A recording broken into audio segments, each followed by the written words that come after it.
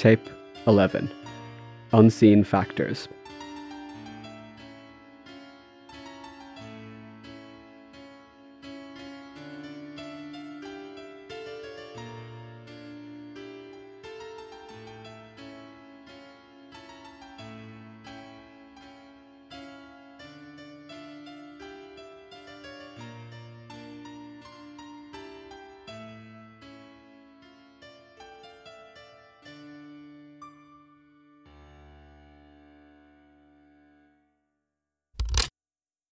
Right.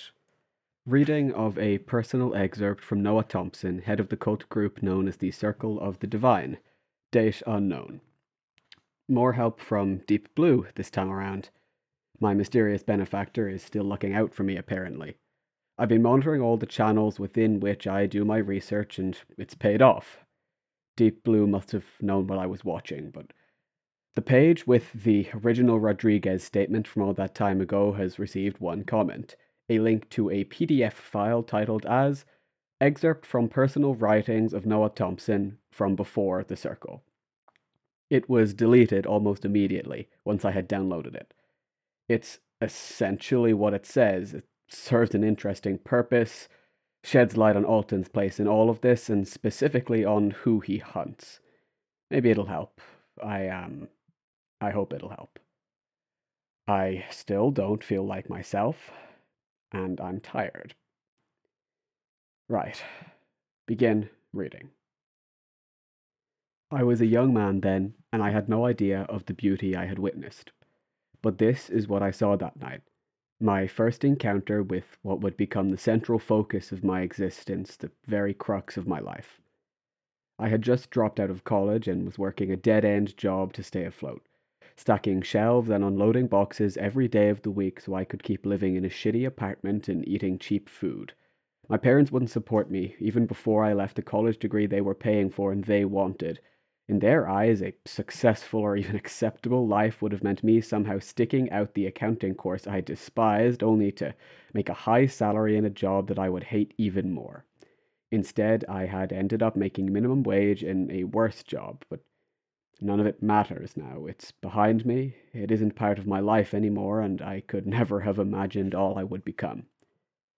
I had spent that last day working behind the store, unloading crates from delivery trucks and unpacking their contents to be put on the store shelves. It was hard, back-breaking work with one break at the workday's midpoint which I was encouraged not to take. My manager would fly off the handle at anyone he deemed lazy or, in his words, unmotivated, as if anyone, sane or otherwise, could ever have been motivated to work that job for him. I had been paired up that day with one of my co-workers, Charlie, and we worked on unloading a crate of what clinked like glass bottles. It wasn't a day any worse than others, not to begin with. Charlie had always treated me ever so slightly better than the others. Where others would barely see me, barely pay me the slightest of attention, he would at least make small talk, ask me about the weather, inquire into my thoughts on the game yesterday. He wasn't a friend, he didn't matter, but just like everyone else, he only interacted with me for as long as he absolutely had to, but it was still more than anyone else I knew.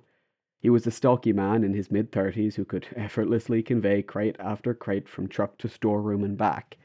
I was, by contrast, a wiry and overworked college dropout, and I had to strain to manipulate even the lighter boxes.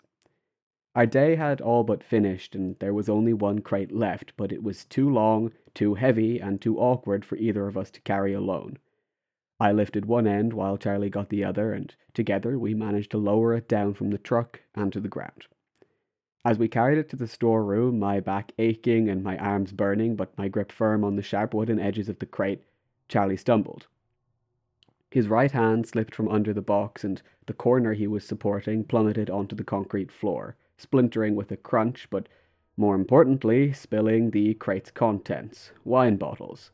About 30 glass bottles of expensive wine tumbled down a set of concrete steps and shattered in a glossy dark red heap at the bottom. Charlie and I looked at each other. We knew this would get us fired if the manager found out, and so we agreed to cover up his mistake. I would stay there to collect the broken glass while he retrieved a mop to clean the liquid now pooled at the base of the steps. I cut my hand open on the glass, but I was only able to hide half of it before Charlie returned with his manager in tow. He had told him that I had dropped the crate and was trying to cover up my own mistake. I was fired on the spot, obviously, and I still remember the way Charlie looked at me. As I was crouched over the mess at the bottom step, my hands full of my own blood, wine, and broken glass, he peered down at me from over the manager's shoulder the way a person might feel after discovering they've stepped on a snail. Faintly remorseful, but mostly unconcerned. Like I was nothing. Like he couldn't really see me and could never know me at all. I walked home through the cold night with a crudely bandaged hand and no job, on my way to a dirty apartment that I knew I could no longer afford, with no friends or partner or family to talk to, and knowing that my parents would never take me in. I had hit rock bottom and my life had nothing. But things have a way of finding you, don't they? As I made my way dejectedly under an overpass, I noticed a man clad in muddy, tattered clothes, leaning against the pole of a streetlight ahead of me in the otherwise empty street. He swayed slightly, and I assumed he was drunk. He looked homeless. I tried to rein in my disgust at seeing him. Soon enough, I wouldn't be any different to him, that's what I thought to myself. Still swaying, he glanced up and met my eyes. I think he must have noticed the look in my eyes, the dreadful and hopeless emptiness that was my life before I knew what lay outside it, because he produced a bottle from his coat and offered it to me. Wordlessly at first, we sat on the roadside and took long swigs from a bottle of something sharp and black and head-spinning before, soon enough, there was none left to drink. I asked for his name. Michael, he told me.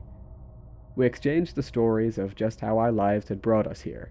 He reacted to my dismal tale with more sympathy than I could remember anyone extending to me in my life, but the story he told me was something. According to him, just a few months prior, he had been a financially stable man, working high up the chain in an office, but he started to be plagued. Bouts of amnesia, losses of consciousness. I asked if he'd seen a doctor or a psychiatrist, and he replied by telling me that he had done everything in his power to solve or stop or even alleviate this problem. But it wasn't just a mental issue, he told me. There was something deeply wrong with him. For all the world, he felt as though his own mind was weakening and being pushed away from his body. I told him he sounded crazy because, as I have said, I was young and I knew so little about the world around me.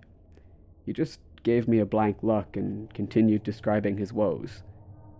He told me that sometimes he would have lapses out of consciousness and control of his own body, lasting hours and hours, and they had been getting longer. He told me in a shaky tone that sometimes he would regain consciousness with blood on his clothes but no visible cuts or bruises on his body. The way he spoke, even after a half bottle of something wickedly strong, it was so clear and rational and so tremendously sobering. It almost convinced me in that moment that what he was saying was true, but I didn't know. He finished, and we sat in silence for a few moments before I heard him exhale slowly. I looked over to see him sat motionless. His drunken swaying had stopped, replaced with an iron stare and a rigid posture. He was glassy-eyed, staring dead ahead into the night, unblinking and barely breathing. I had no idea then that what I was looking at would soon be as common to me as sleeping or eating. I put my hand to his shoulder and shook him, but as soon as I touched him, his head lurched to the side, lining up his eyes with mine without the eyes themselves ever moving.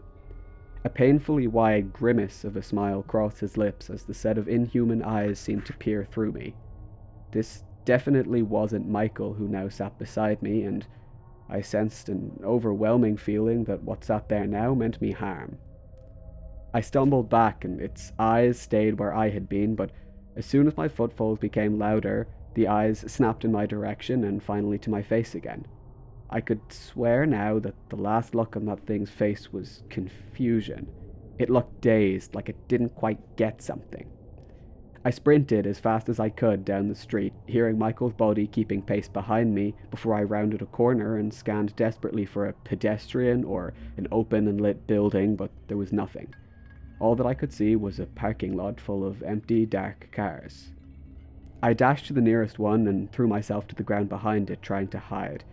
As I sat there, trying not to make a sound, I heard that thing run into the lot, and I saw it in the reflection of a car beside me, twisted. It moved forward as if it was still unsure of how to walk, each foot falling in an irregular pattern on the ground, stabbing in a surreal, arrhythmic pattern. It kept moving, getting closer and closer with each second that I spent cowering behind the car. Just as it passed my dark hiding spot, its eyes probing the darkness, seeming unsure of whether I was even there, the headlights of a car opposite mine flashed on and illuminated me. I froze. The thing with Michael's face wheeled slowly and its eyes swept past me, like I wasn't there. It was still unsure of where I was. Its eyes didn't seem to react to the light either, pupils still wide like those of a cat before it pounces on its prey. After a few seconds of this, it turned on its heels and locked onto the driver of the car whose headlights shone in my direction. The thing ran towards him and I took off in the opposite direction. That was the last I saw of it, but certainly not the last I ever saw of them. I had seen them and their infinite beauty for the first time, even if I didn't know it then. I had received the greatest and only blessing of my mediocre existence. It would lead me astray, of course, into the church trying to seek solace in the words of others, but I wouldn't stay. My path was different. It is different. And it will remain different from anything else because that night I had seen them. I know that now, and I had learned of my own value. I had seen them, but they were just like everything else in my life. They couldn't see me. And this was a magnificent thing. End reading. You know, I really wish that Vincent Cooper hadn't died. I mean, I never knew him, but he wasn't a religious freak, which is really good enough right now. I have more in common with him than anyone else tied to this whole mess. This reading does give me one point of interest. Apart from his possessed victims, Alton has apparently killed 3 people that I know of. I now have a theory of a shared trait. In all 3 cases, the individual killed had a confusing, obscuring effect on the possessed individual themselves. I obviously have direct proof in Noah Thompson's case. He believed himself invisible to them. Judging by how long he remained successful in handling them, then maybe he was. And we know Alton killed him. Gareth Bancroft had a confusing effect on whatever controlled Peter Wicks in the lighthouse. Alton is almost guaranteed to have killed him. Vincent Cooper, I have no evidence, but he survived a significant amount of time doing research that evidently touched on some nerves, and yet the only thing successful in killing him was Alton. It's not really a leap to join the dots and make an assumption. I need to know how these individuals crop up. Is it random? Are there rules to this? Is it something innate? Or, as always, I need more. And as always, I don't know where to get it. So that's great. In other news, I lost Alton. He broke the predictable little pattern he'd fallen into while tailing me. I don't know where he is. I don't know whether he just became aware that I was watching him. I don't know whether he was always aware and this is just yet another ridiculously convoluted plan that I know nothing about, because that's really all of this is. I don't know where he is. And I'm not sleeping. So I need to find him. He's obviously a threat. Fuck. I need to find him. And I need to sleep. End tape. Hey guys, it's Evan again, the guy who does the voice. Thank you so much for listening to this episode of The Outside Tapes. We are as grateful and as appreciative for all the feedback that we've been getting, all the response, everything. It's been fantastic. You guys are great. If you do want to help to support this show, then the best way you can do that is to just tell people about it and help get our name out there. As always, you can follow us on Tumblr, on Reddit, and on Instagram, all at Outside Tapes Podcast. Thank you so much. Talk to you in 2 weeks' time, and goodbye. The Outside Tapes is a podcast created, written, and produced by Liam Brett and Evan Daly. This episode featured Evan Daly as Alfie Greaves. Thanks for tuning in.